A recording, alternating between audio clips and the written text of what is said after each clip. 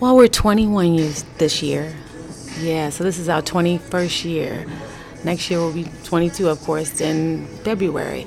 So, yeah, it was just family owned and operated. Myself, my husband, the kids, we all work here.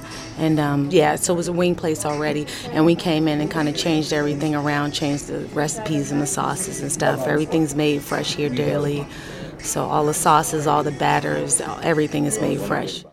We can now have some decent soul food. Yeah, that's really good because we're all family at the end of the day. I never see it as a competition. I see it as family, and we're all trying to do well and make it and support each other. And I just like the fact that you have a business and you've been successful, and you're hiring and you're passing down this into your family, and your kids are coming up in it. It's like, we need inspiration for other people to start Black-owned businesses. Definitely, definitely. And so this is like a success story. What advice would you give to someone who is thinking about starting a soul food restaurant? Just like I said, be prepared to throw your whole self at it. It's definitely a labor of love, and you just have to have the heart for it.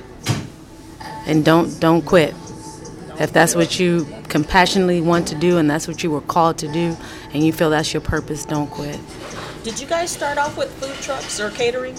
No. Wow, because the other places I've been to, they started out like food trucks and catering. No, we just straight to the brick and mortar, yeah. Cool. So no, never done food trucks or catering. But we do cater, but we didn't start off as a catering service. Okay.